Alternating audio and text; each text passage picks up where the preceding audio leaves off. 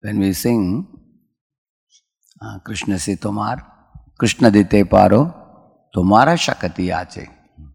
Amito kangal, Krishna Krishna bali, dhai tava pache pache. The meaning of saying that Guru possesses Krishna and he gifts Krishna to others and he is capable of doing that.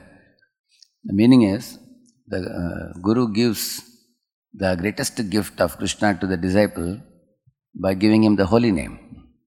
Because inside the holy name there is Dham. In the Dham there is Krishna's form.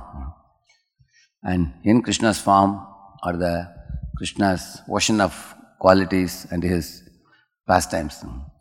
So in this way, everything all in one, like a capsule of the holy name, the Guru bestows upon the disciple.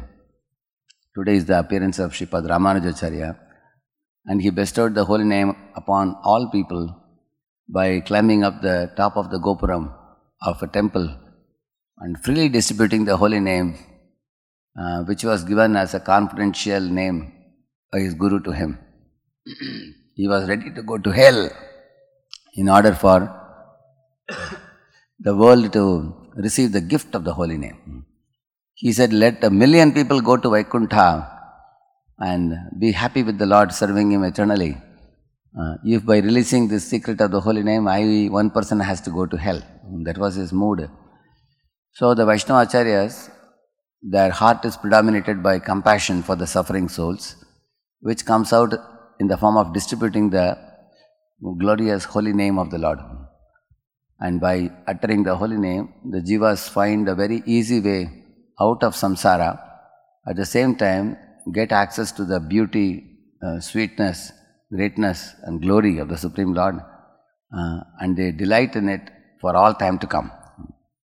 So therefore, appearance days of great acharyas like today is a great boon for us to pray at their lotus feet and beg for their blessings, and we can seek strength in the chanting of the holy name, because they have given us the gift, but we are unable to recognize the value of this gift, and we are unable to utilize this gift to the fullest potential and tap its benefits by chanting it with the appropriate attitude, with a proper approach.